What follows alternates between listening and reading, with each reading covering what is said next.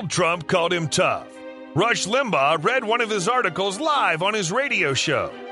Ann Coulter tweeted that article to her 1.5 million followers and declared, "Every sentence is perfect."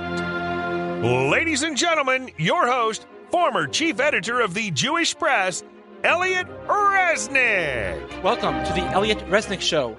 With us today is Rabbi Yoel Berman, the author of the recently published book, Living in the Land, which is a collection of 50 articles by Frum Olim who describe their experiences of moving and living in the land of Israel. But these are not your typical Olim. When you hear talk of Aliyah, usually you think of modern Orthodox Jews, the Kippah Sruga types. This book is all black hat types. And that's intentional, because Rabbi Berman wants to appeal to the black hat world, wants to remind people that moving to Israel is a Jewish value, not a Zionist value. It's a Zionist value too, but just because Zionists, whom you may or may not agree with, embrace this mitzvah, does not mean that it's no longer a mitzvah. It is a mitzvah. Or it's at least certainly something that a Jew should desire to do according to the Torah. And so Rabbi Berman collected these 50 essays. Rabbi Berman himself, by the way, is very Haredi. He grew up in the yeshiva community of Los Angeles, California. He's been living in Israel ever since he went to learn in the Mir Yeshiva of Yerushalayim. And he's now very, very active in several organizations, including Kedushat Zion, Avira D'Eretz Yisrael, Life in the Land, all dedicated to helping people from a yeshiva background move to Israel, letting them know what resources are out there, why from a Torah point of view perhaps they should move, how they as yeshivish people can navigate the waters of Israel, what communities they would feel comfortable in, what kinds of schools they would feel comfortable sending their kids to, etc., etc. Rabbi Berman, it's a pleasure having you on the program. Did I accurately describe what you're trying to do, that you're focusing on the Torah aspect of moving to Eretz Yisrael rather than the quote-unquote Zionist aspect of moving to Israel? So I would qualify that a little bit. In the book that I put out, I don't really deal so much with the Torah point of view. And I think in general, a lot in the yeshiva community, that's not what's stopping them. I think it's actually more misconceptions about the reality here on the ground in Israel. I think that's what's preventing a lot of people from thinking about it as a realistic option. And that's the major goal of my book, is to dispel a lot of those misconceptions. Give one or two examples if you don't mind. One example might be the lack of community infrastructure that they're used to. Like, for example, in Israeli Haredi mentality, a shul is just a place to daven. That's it. There's no community aspect to it. And Americans are much more used to having a shul that gives more of a sense of a community. People are connected to the Rav, connected to the shul. If you think it doesn't exist for you, it's a whole different style of living. You might be scared of that. That's just one example. What would be another one? The kind of schools that exist here, maybe American yeshivish people would be interested in a more rounded education. They think maybe it doesn't exist over here. On both those fronts, you're arguing that these are misconceptions. That's actually not the reality on the ground? It was the reality, and it's a reality that's been evolving and changing. And I want to bring that to the forefront for people to realize. And when do these changes start taking place? 20 years ago? 5 years ago? So slowly but surely. In other words, it could be 20 years ago, there were already a little bit of change here and there. And then I think the change has been exponential as time went on. Like in the past few years, there's been a lot of change. And is that because there are more and more American Olim in the land? Definitely. The more that come, the more the masses demand the resources and the options. So the more people come, the more demand there is for just regular market forces of supply and demand. There's more of a demand for that kind of education, so somebody's going to come up with it. I'm not sure if this is really a concern or not, but I have read once or twice that holding some people back from coming to Israel among the more moderate yeshiva world is that the yeshiva world in Israel is more radical, is more extreme.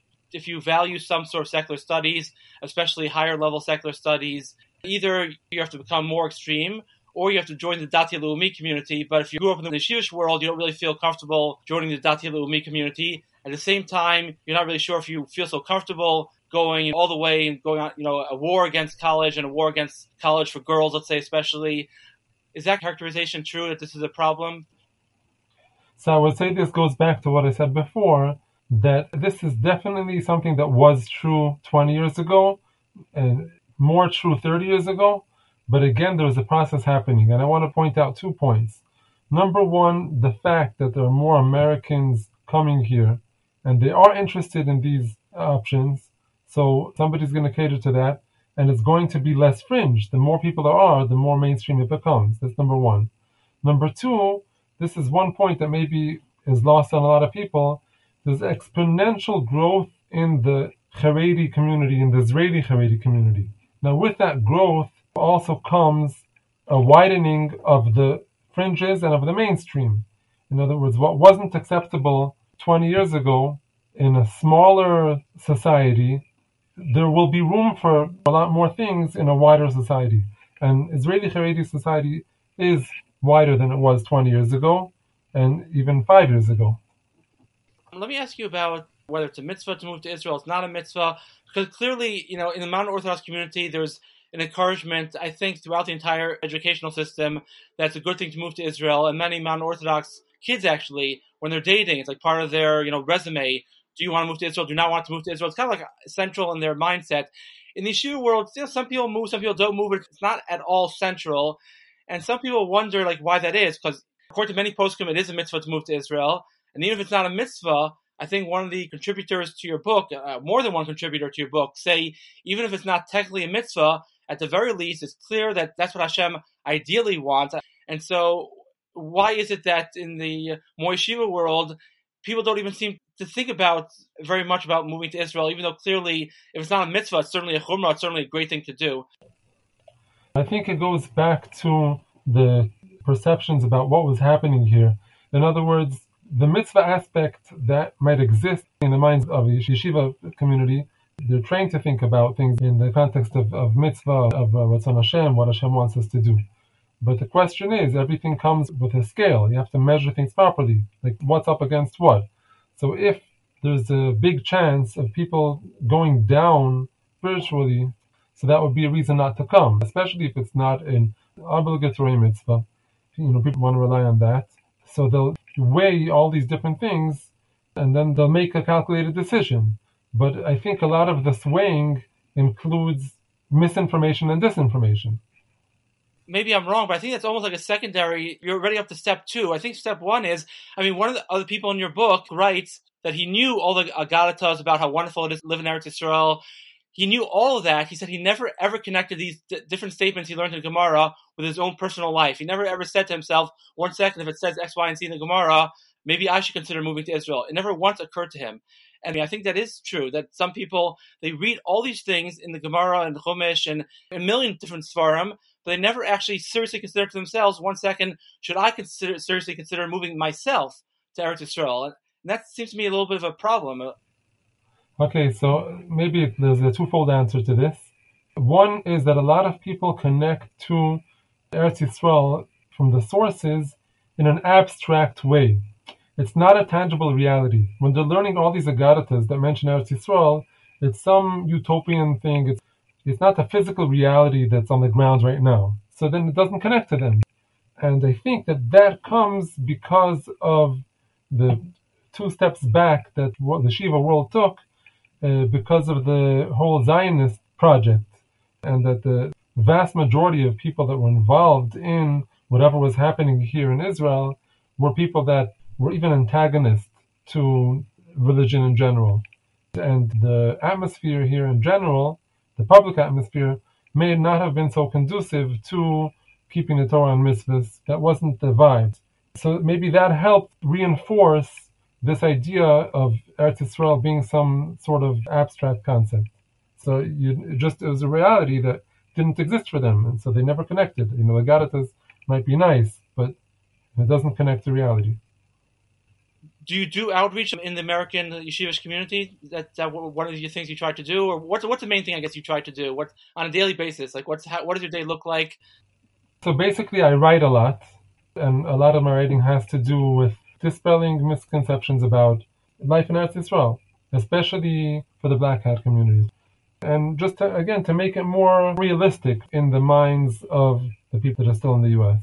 and still abroad. I skipped over something you said before, but I really should go back to it. So you said people had this notion that the state was a little bit antagonistic to religious life. I mean, one could certainly still make that argument, could you not? Clearly, there are people on the left in Israel who are radically anti-Haredi, and it certainly hasn't disappeared, put it that way. Okay, number one, I'm not sure that in America it's much different. You'll have a lot of people very antagonistic about the Torah world's values. Number two, over here there's a fight, but it's our own fight. This is our country, this is our land, this is where the Jewish nation is supposed to be. So there could be a lot of leftists here that have all sorts of notions about all sorts of things, and we're fighting them. But it's our own fight. We're not fighting somebody else's fight, as would be the case in America. I wonder how you deal with the whole army situation, because I'm not familiar with all the details. But basically, they want people to go to the army. If you don't go to the army, you have to be learning. Let's say you're not the biggest learner in the world and you want to work. Well, you can't work now because you didn't go to the army, so you have to pretend to be learning. It's a whole mishmash in Israel now. And if you want to go to the army often is not the most religious environment. I know there's a Nachal Haredi, but I don't think the Nachal Haredi is so huge. So what happens to the many hundreds or even thousands of young men, especially if you're from America and you want your kid to be a regular good citizen, and he's not the biggest learner, so he's not going to be learning, but it's difficult for him to work legally. So how do you deal with the situation? What kind of options exist for a young man who does not want to learn until 25, let's say, in Israel? So number one, I'd say like this. It used to be a personal and private problem. In other words, let's say 10 years ago, an individual who would want a more American-style yeshiva education and lifestyle might be precluded from doing that because he'd be forced into doing all sorts of things in order to avoid going to the army. That's not suitable for him. But now, it's not a personal and private thing anymore. Number one, going back to what I said about the general Israeli Haredi society, it's much wider than it used to be. So therefore, you'll have a lot of people that will be in the same problem as these Anglos coming in. And basically, it becomes a problem of a huge segment of society, and not a personal problem. Once that happens, solutions will have to be found on a much higher level. It's not going to be my own personal private fight to see how I'm going to fit in the system. There's going to have to be a system-wide solution for this. And actually, the past couple of months, that's what a lot of the Haredi members of Knesset are busy with. So I guess to give a practical example, let's say I'm 18 or 19 years old. I'm a good boy, but I don't want to be learning all day long. I want to be a good citizen. Get to be a good citizen in Israel, you're supposed to join the army. Are there good, normal, from options for a Jewish person to join the army? Not that I know of today. This may be something that will be worked on, but the Nachal Haredi, from a Haredi point of view, I don't think that it is considered a success. The more hardcore Haredi families, if you'd have someone going there, it's usually going to be somebody that's really on the fringe. It's not mainstream at all. It's interesting. Around 10 or 15 years ago now, I interviewed, I forget his name, but he was basically the chief of staff of Netanyahu, so very powerful. And at the time, I asked him about the whole yeshiva army situation, and he used these words to me. He said, "If you do not join the army, we punish you by not letting you work." And I was thinking, who are you? Punish? Unfortunately, America's changing now also, so maybe an American politician would use the word punish now also. But certainly in the America of old, the government's not your father or mother. They don't punish you. You could say we don't let it, it's illegal, but for someone to use the word punish, it's such a disgusting attitude, I thought. I think attitudes change also as society gets bigger and wider, and all sorts of outside influences come in, like Olim. That also has an impact on how things work over here, and has an impact on general society. Before the state was created, there were people like Isaac Breuer of Agudas Yisrael who were dreaming of building a Torah state. Unfortunately, Frum Jewry didn't really have the numbers 75 years ago to have a profound influence in shaping the new country. Today, though, they do. I believe something like 1/3 of the Knesset, for example, is observant.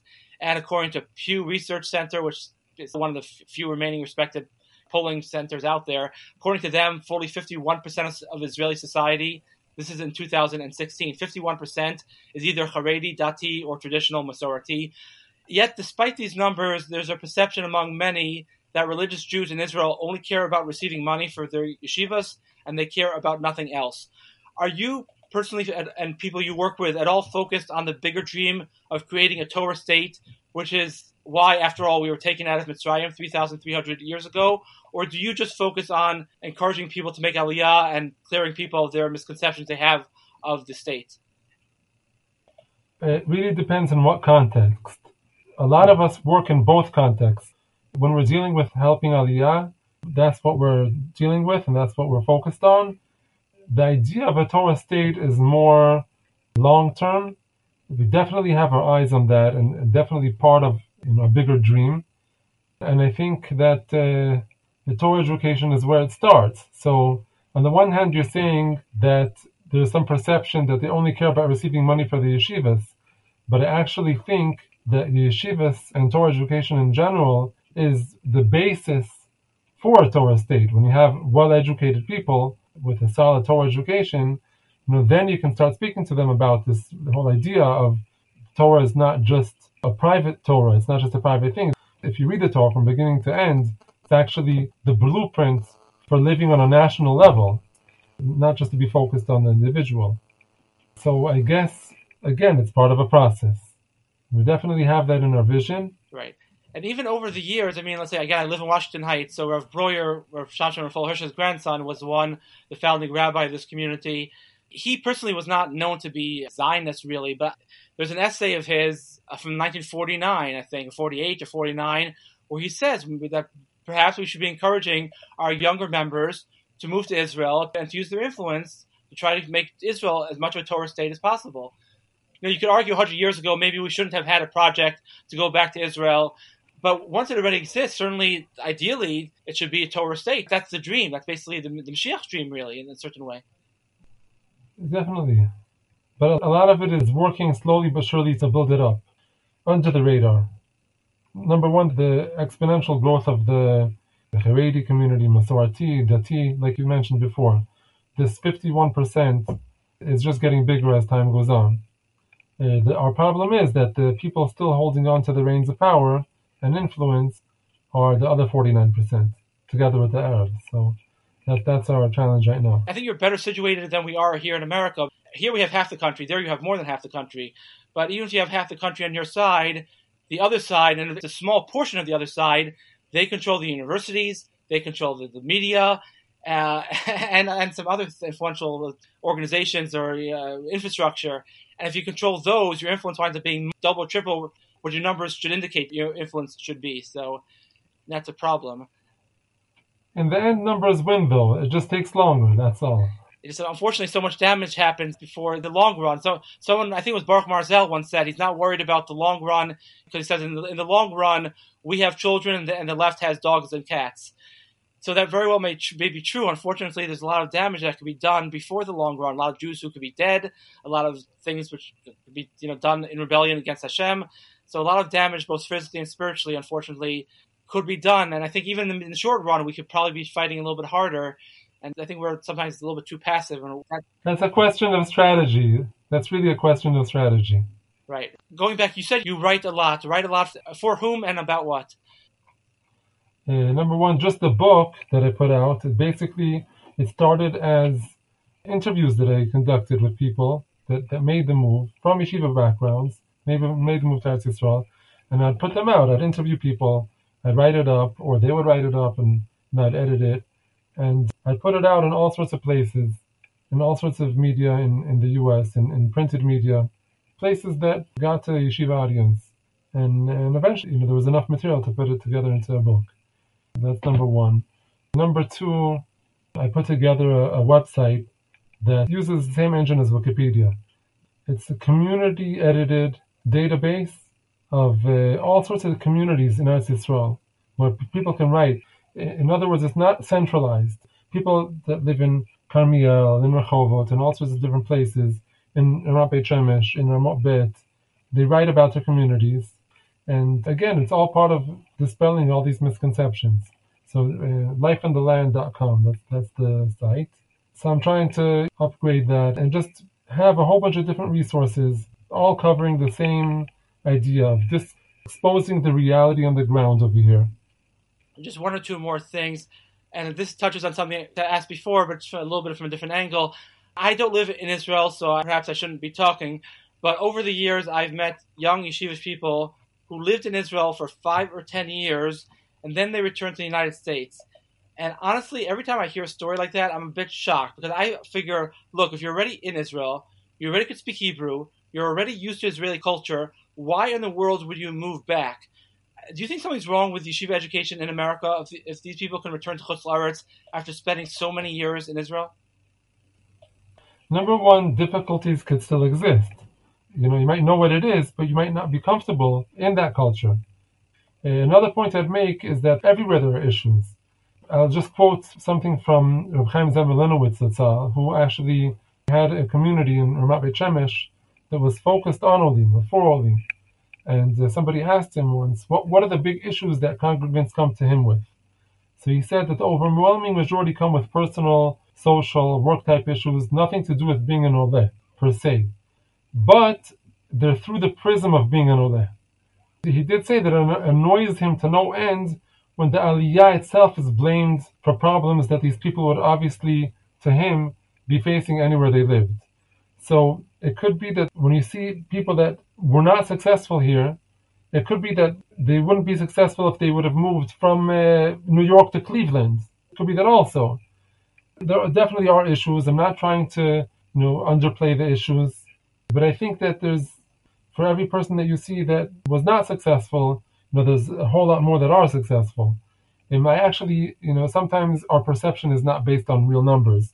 So one of the guys that was working with me, he actually spoke to an accountant that had the numbers. He had the files of a whole bunch of people. He said, tell me, how many of your clients, an American accountant that works in Israel, how many of your clients end up moving back? So he said it was really small percent. It was maybe 4 or 5%. And so that means the overwhelming majority, 95%, are people that are living here. I don't want to put you on the spot, but off the top of your head, I just want to go back to an earlier issue. Which poskim say that living in Israel actually is a mitzvah? So I'll just quote you from my book. I have, as an epilogue, Rav Zev Leff wrote an essay about 30 years ago. It was used as the introduction to a book called To Dwell in the Palace. And this introduction of his, actually, Rav Gifter went through the entire introduction, and he gave his endorsement on the book, but specifically on the introduction. He said he went through his Talmud of Zev Leff's essay, and he found it worthy. So this has his askama. And so in this piece by Rav Leff, I'll just read you exactly what he says about that. And there are some who maintain that the mitzvah is not binding at all today. This was the opinion of the late Satmar Rebbe Zatzal and some others. Even if we ascribe great weight to this minority opinion, however, we must ask ourselves how we conduct ourselves regarding other mitzvahs that are binding only according to some opinions. Do we not go to great lengths to be yotze all the shitos? In the case of Yishuv Eretz Yisrael, the preponderance of opinion in favor of the binding nature of the commandment includes the Pischei Tshuva, the Avnei Nezer, the Chafetz Chaim, the Ger Rebbe, the Chazon Ish, 3 dots. The purpose of this article is not to enter into halachic debate, nor to be so presumptuous as to rush in where giants have trodden before me. Yes, there are reliable halachic opinions which would mitigate the obligatory nature of Yishuv Eretz Yisrael in our times. But the list of opinions in support of the imperative of fulfilling this mitzvah today, only fractionally mentioned in the above paragraph, is a formidable one. That's from Reb Leff's essay. I've heard, and in your book also mentions, that if you really want, there's some people who want to move to Eretz Yisrael, they want to become complete Israelis. There are other people who really want as little change as possible. And I've heard, I read in your book, that there are communities in Israel where you can move today from America and you wouldn't even be able to tell much of a difference. You'll hear English on the street, you'll hear English in the store, you'll go to shul, everyone's speaking English, your rabbi speaking English, so that you can feel super duper comfortable, at least initially. How many of these communities are there, and could you just name a few of them actually, so people should know about them?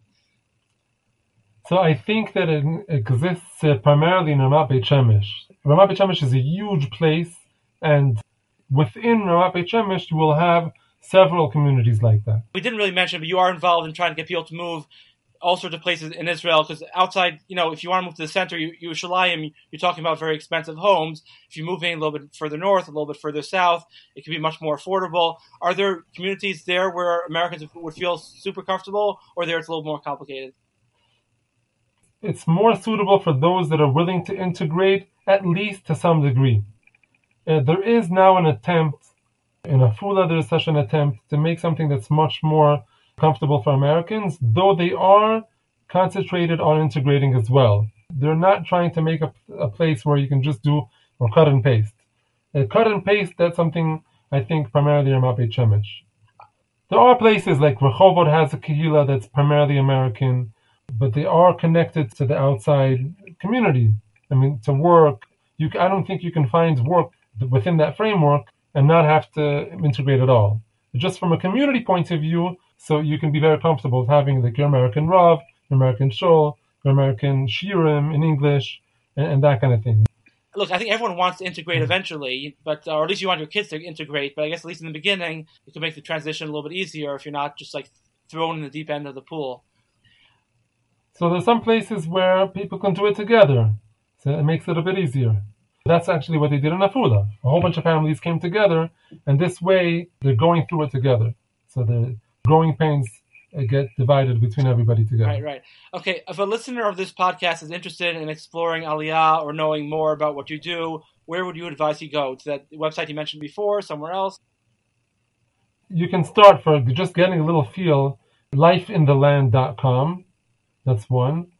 Another resource could be, I have a website called aviradeeretzyisrael.org. Now I spell Yisrael with an O, aviradeeretzyisrael.org.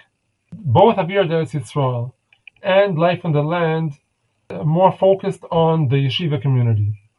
And I have to give a shout out here to my friend Alicia Brook, who was also involved with Kedushas Tzion, with what I'm doing, and for the past couple of months has been working in Nefesh B'Nefesh in a subdivision that is focused on helping people from yeshiva backgrounds. It's just having one of us that works in Nefesh B'Nefesh.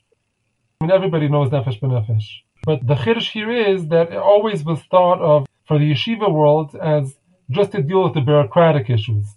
But as far as community is concerned, people really wouldn't turn to them because I think the perception was that more modern Orthodox oriented or Dati Leumi, and the yeshiva world didn't really feel that there's somebody they can connect with there, on their level, that understands them, comes from their background.